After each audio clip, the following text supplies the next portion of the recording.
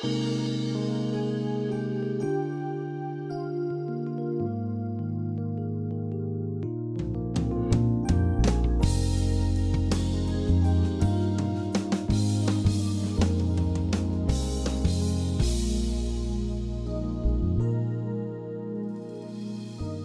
to Peace by Believing with Jon Redmond, Associate Pastor of First Baptist Church in Pasadena, Texas. Jesus changed the lives of many people in the Bible, and he is still at work changing the lives of people today.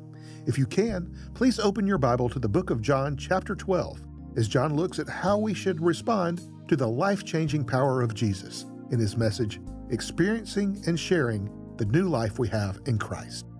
God wants our lives to be so different, so changed by the person of Jesus Christ who's living in us, that when other people look at us, they see something different. They may not even know what it is, but they know something's different. We're different than we used to be. And I thought, now, what's the best example in the Bible of somebody whose life had been so changed by Jesus that other people, when they just saw that person's life, they thought, wow, God, the power of God is all over that person's life. And I thought about a man named Lazarus. Now, most of us are familiar with the story of Lazarus in John chapter 11, how he got sick and then he died. And then Jesus showed up in the little town where he lived. And by the time Jesus got there, he'd been buried for 4 days. And Jesus went up to that grave, called Lazarus' name, and Lazarus came up out of the grave. He raised him from death to life. It's an amazing story. And most of us are familiar with that. But we're not as familiar with what happened in the very next chapter, in chapter number 12, where they had a special meal for Jesus. And so here's Jesus in the city of Bethany with these people who were close to Lazarus, and there's a special meal. And at the table was Lazarus himself. Now, you can imagine if you lived in Bethany back then and you're hearing about this big dinner that's going to be served in honor of Jesus, and somebody just says, and by the way, Lazarus will be at the meal. Well, had you not heard that he had been raised from the dead, you might think, Lazarus is going to be at the meal. He died. He's been buried. How is Lazarus going to be at this meal? They say, well, hey, Jesus brought him back to life. And so all the people are coming to this house, and they're looking at Jesus, certainly, but they're also looking at Lazarus, and they're thinking, what in the world is happening here? Let's just look at what it says in John chapter 12 and in verse 9. Now, a great many of the Jews knew that Jesus was there, and they came not for Jesus' sake only. In other words, they didn't just come to see Jesus, but that they might also see Lazarus, whom he had raised from the dead. In this small town, there was as much excitement about seeing Lazarus as there was about seeing Jesus, because Jesus had raised this man from the dead. Now, the first thing that I want to say as we think about how can we help other people experience new life in Jesus Christ, the first thing I would say is this: other people should be able to see the life of Christ in us. In other words, when you were saved, the Holy Spirit came to live on the inside of you. He's there right now. And as I look at you, I can't see the Holy Spirit. You look at me, you can't see the Holy Spirit in me, but you should be able to see evidence of Him in me and I with you. And so when other people look at us, they should be able to see the life of Christ. Let's look at this verse in 2 Corinthians chapter 5. It's a familiar verse in verse 17. Therefore, if anyone is in Christ, he is a new creation. All things have passed away. Behold, all things have become new. And so after we receive Christ, we are new creation. People should look at us and be able to see there's something different there. It's not the same that they used to be. That person is not involved in the same activities that he or she used to be involved in. They don't talk the same as they used to talk. They don't act the same. They don't seem as agitated and uptight. They seem more relaxed. They seem more laid back. There's something different that is going on in that person's life. And so the first thing I'm saying today, we want to help other people experience new life in Christ. We all know people who don't know the Lord. But the first thing that we have to do is to live our lives in such a way that they could see Jesus living in us. Now, when that happens, when we're living that way, other people should, now you have to really ask yourself, how often does this happen? But other people should come up to you and ask you, What gives with you? What is the reason for this change I see in your life? Look at this verse in 1 Peter chapter number 3. It's an interesting verse. Peter says, sanctify the Lord God in your hearts and always be ready to give a defense to everyone who asks you for a reason for the hope that is in you with meekness and fear. So the Bible is saying here, if we're living right with God, other people should ask us, what's your secret? How do you have this joy? How do you have this peace? And it makes me think, and it should make you think, when is the last time somebody approached me? Not that I approached them, but they approached me and they began to ask, what is the deal with you? What is going on in your life? All I'm saying is this. When other people look at you, they should be able to see the life of Christ. But where I want to put the emphasis today is on the other side of that coin, and that is this. We should be able to share the life of Christ with them. While it's true that when people looked at Lazarus, they knew something had happened to him, think about this. Nobody got saved just by looking at Lazarus. And I don't care how full of the Spirit you and I might be or hope to be, nobody is going to get saved just by looking at our lives. That's the first part. If we don't have an obvious change in our life, when we share, it's going to be hollow and empty. But if we have been changed, we should be able to put into words what it is specifically that has happened in our life and how Jesus has changed us. And so today, what I want us to really think about, when you're talking to another person about Jesus, what do you say? Now, I don't know how it is for you, but I'm just saying how it is for me. It's not always easy to talk to another person about Jesus. It's just not. We talk about witnessing or sharing your faith or trying to lead somebody to Christ. And it's not, and I mean, I'm a minister. I know what to say. And just like I'm sure you know what to say, but just because we know what to say doesn't necessarily mean that it's easy to actually do that. Sometimes it's hard to start the conversation. Sometimes we're like, man, I hope I don't say something wrong, or if I talk to that person about the Lord, are they going to think that I think I'm better than them? Or if I bring that up, are they going to think that I'm looking down on them? Or is it going to be awkward? Or what's going to happen if I mention God, or if I say to somebody, hey, the greatest thing that ever happened to me is how Jesus Christ changed my life. And that may have happened to you before, I don't know, but would you mind if I just shared with you what He's done for me? Man, that's a hard thing to say. It's much easier for me to say that here in front of hundreds of people than it is for me one-on-one to say that. I mean, I do say it, but sometimes you get a little nervous, sometimes you don't know how to start the conversation, and sometimes it's not easy. Now, before we get into how do you do that, how do you share the gospel, how do you put that into words, let me say this. Sometimes in life, God has us in a situation where we're just supposed to plant a seed. Maybe, I've talked to people before, and they, for example, say to me, John, every time I go to a restaurant, I'm going to tell the person serving my table how to be saved. And I think, well, man, good for you, but I don't do that. Every time I go to a restaurant, I don't tell the person how to be saved. Some people say, every time I get on a plane, I'm going to tell that person taking my ticket right there how to be saved. Well, I mean, you're getting on a plane. You don't have a lot of time. If you try to tell the person, the agent, how to be saved, you're going to need to get saved from all those people behind you in the line who are wanting to get on the plane. Sometimes it's not appropriate. You have a 10-second or a 20-second encounter. You don't have time. If I'm at a restaurant, I always want to be in touch with the Spirit of God, whether I'm on a plane or in a restaurant or anywhere else or up here. I want to know, what is God leading me to do?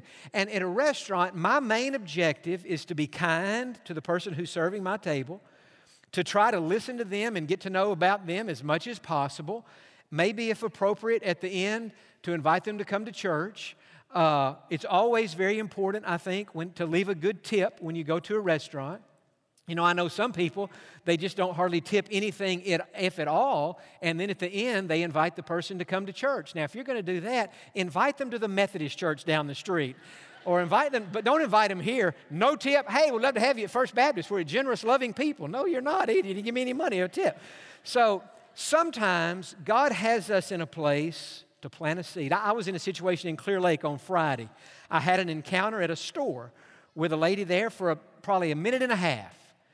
And in a minute and a half time, I didn't have an opportunity to tell that lady how to get saved.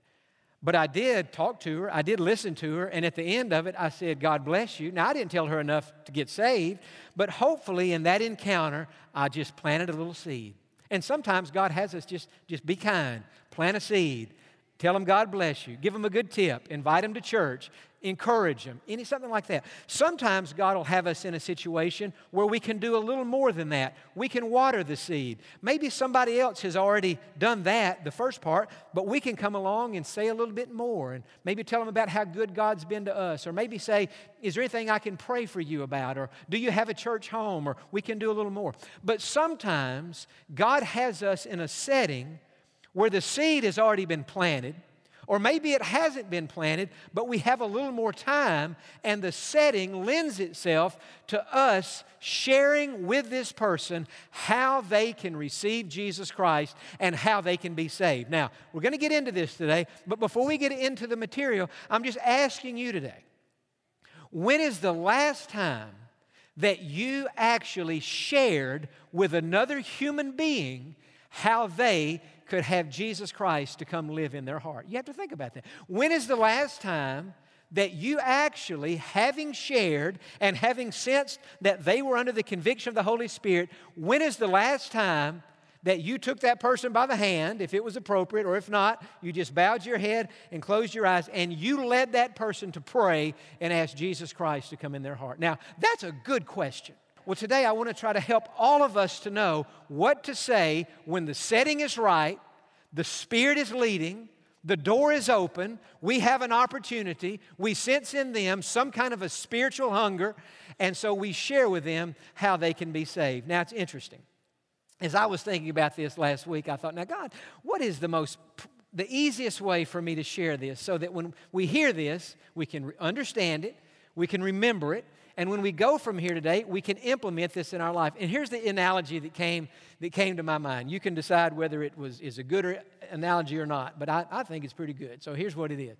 I was thinking this, sharing the gospel, and the word gospel, by the way, just means good news. That's what that means, the good news that we can be saved through Jesus Christ and forgiven of our sins. The gospel is like a piece of cake. And our experience of the gospel, or our relationship with Jesus and how the gospel has changed our life, it's kind of like the icing. Now, I don't know about you, but I like cake. I think it has some very good nutrients in it that are strengthening for us, and we should probably eat more and more cake. I love cake, but when I eat a piece of cake, typically, before I start eating it, I'll get my fork and I just scrape off, not all, but some of the icing, because sometimes the icing on the cake, you almost feel like you're eating some cake with your icing, right? Because you got so much icing.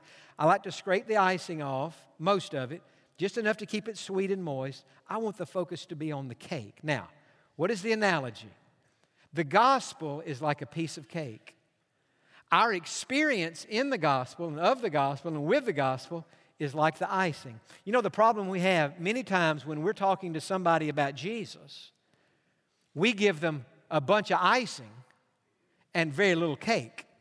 We give them all the information about us. It's all about me, me, me, me, me. And it's interesting, but we're not giving them enough cake so that they can be saved. The Bible says, taste and see that the Lord is good. Taste what? Taste the cake. Taste the Lord. Taste the gospel. Taste the meat, as it were.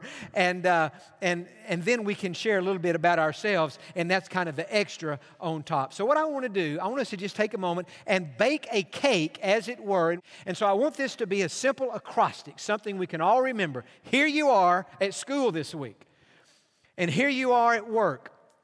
Here you are on the phone with a friend, and the conversation turns spiritual. Maybe they turned it spiritual, or maybe you turned it spiritual. And you're feeling in your heart, I would like to share with this person how they can be saved, but I don't know exactly what to say. So you've got to start the conversation somehow. You've got to get into it, and you can start the conversation by saying, you know, I'll tell you what, the greatest thing that ever happened to me is that Jesus Christ came to live in my heart. He forgave my sins and He cleansed my heart. He's given me peace He's given me joy. I still have plenty of problems in my life. I'm far from perfect, but Jesus has changed my life. And I'm not sure if that's ever happened to you or not, but would you mind if I shared with you what someone shared with me and about how Christ can change your life? And more than likely, that person is going to say, no, that'd be fine. I'd like to hear. So you don't tell them about cake and that part. That's going to be kind of weird. But you just, in your mind, you have this, C-A-K-E, and the C stands for this: Christ loves us. When I'm talking to somebody, whether it's a child, a teenager, an adult, about the Lord, I always begin there. I always begin by saying, listen, God loves you, and God has a plan for your life. He really does. Something very special that He wants you to do in your life. But the most important part of that plan is at the right time you would become a Christian. So that's what the C stands for. Christ loves us. The A stands for all have sinned. Now, if I'm talking to a child, I have to help that child understand what sin is. Sin is anything, I would say to a child, anything we do that makes God unhappy.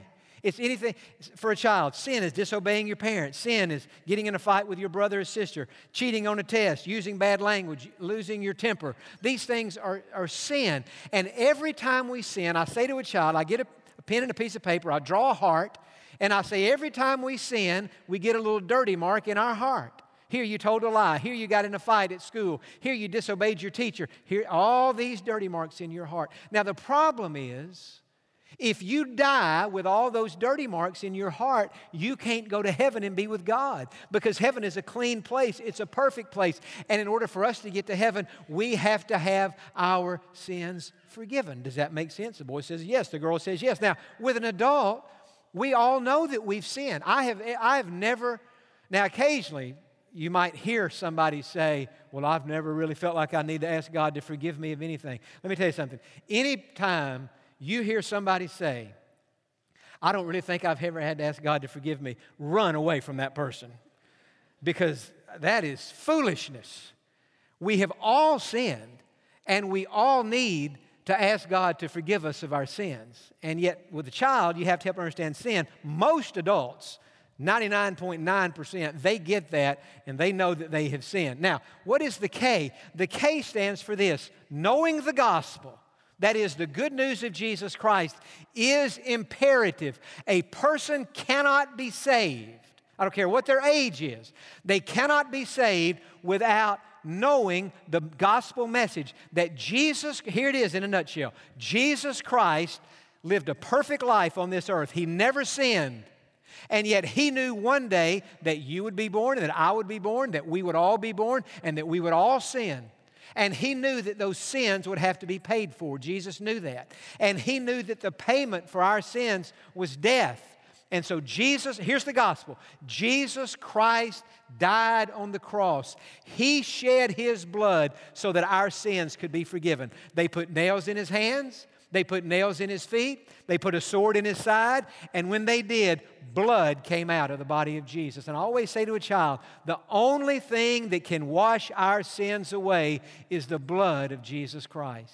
I'll say to a child, you had that shirt on today. If you get your shirt dirty, is your mom going to throw that shirt away? No. What's your mom going to do? She's going to put it in the washing machine, and she's going to put soap and water in there, and it's going to make it clean. Exactly. You get a shirt dirty, you put it in the washing machine, soap and water make that shirt clean. We have dirty hearts, and the only thing that can make our heart clean is the blood of Jesus Christ. It says in 1 John, the blood of Jesus cleanses us from all sin. That is the gospel. A person can't be saved without knowing that. And then the E, what does it stand for? It's talking about experiencing Christ personally is the key. Now, it's important that we know the gospel, the good news that Jesus died for us. He was buried. He rose again. You have to know that. But just knowing that in our head doesn't make us a Christian. We have to experience Christ in our lives by asking Him to forgive us, asking Him to save us, asking Him to come live in our hearts. And I'll say to a person, whatever the age, I'll say, does that make sense to you? Well, yes, it does. And then I'll say to that person, do you believe that if you ask Jesus Christ to come into your heart and forgive you of your sins and make you a Christian, do you believe that He will do that? Well, yes, I do. And then I'll say, would you like to do that now? while I'm here, while we're together, I can help you. Would you like to pray and ask Jesus to come in your heart? And most of the time, when you get to this point, they'll say, yes, I would. I would like to do that. And so you can just pray and you can help them to ask Jesus into your heart. Now, many times, I wouldn't do this if I were talking to a child, but if I were talking to an adult, many times when I am talking to an adult and I'm finishing up on I've given them the cake and I've told them how to be saved, I put a little icing on the top. What is the icing? It's our own personal story. And I would take maybe 30 seconds max to say to that person, I say, here's my story with Jesus. I received Christ in my heart when I was a child. At least I think I did. I think that's when I really got saved. But when I got older, I had doubts, I had questions, I wasn't sure, I didn't have peace or assurance. I felt convicted of my sins in a fresh way, and I just went to Jesus asking Him to forgive me, and if I wasn't already saved, to come live in my heart. Many times I'll share that with an adult, especially an adult who might have grown up in church, because it resonates and they can understand that. So we want to give them just enough icing to make the gospel a little more palatable for them, but the focus needs to be on the cake and on the fact that Jesus died for them and that Jesus would come to live in their heart. C-A-K-E. Spell it out with me. C-A-K-E. Okay, you're good spellers, so we got that part down. So let's see if we can remember what they stand for. And I'm not going to prompt you. I'm going to just see if you got it. C stands for Christ loves us. That's right. That's very good. Okay, what does A stand for? All have sinned. This is good. What does K stand for? Knowing the gospel is imperative. That's right. And what does E stand for? Would you give yourselves a hand? That's absolutely beautiful. I mean, that is beautiful. Christ loves us. We've all sinned. Jesus died on that cross and shed His blood so that our sins could be forgiven. He rose up out of that grave so that we could go to heaven one day when our bodies die. But if we will invite Him to come live in our heart, we can be saved and we can receive Him now. And today, I don't know. Like I say, I can't look into your heart and see who's saved and who's not saved. But God can. And you know what? You can too. Everybody here today who is saved, you know that you're saved. At least for the most part. There may be some who, or like I used to be, say I'm not 100% sure, but you have an idea. Those today who are not saved, you've not made peace with God, you've not received Christ. The good news is today, right now, you can, if you'll call on His name. One of my favorite verses in the Bible. I used to quote it when I first started preaching when I was 18. Quote it all the time. It's one of the few verses I had memorized at that time.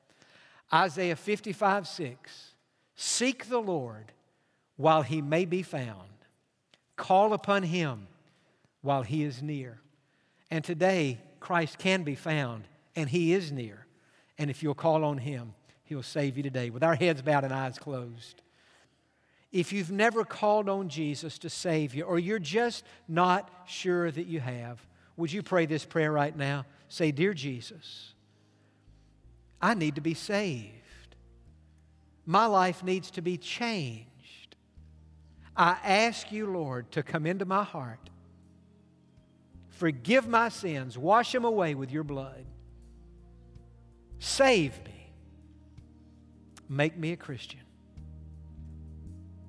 Now, if you prayed that today, say this to the Lord. Say, Lord, I have asked you to save me, and now I trust you to do it. I trust you, Jesus, with all my heart. Begin now to make me the person that you want me to be. God, give me in my heart a love for those things that you love and a distaste for those things that you hate. Amen. For those of you who have prayed to receive Christ as your Savior today, we would love to know about it and to rejoice with you in your decision. Please let us know about your new life in Christ by emailing us at info@peacebybelieving.org or by calling 1-800-337-0157. Thank you for joining us today, and we look forward to you being with us on the next Peace by Believing with Jon Redmond.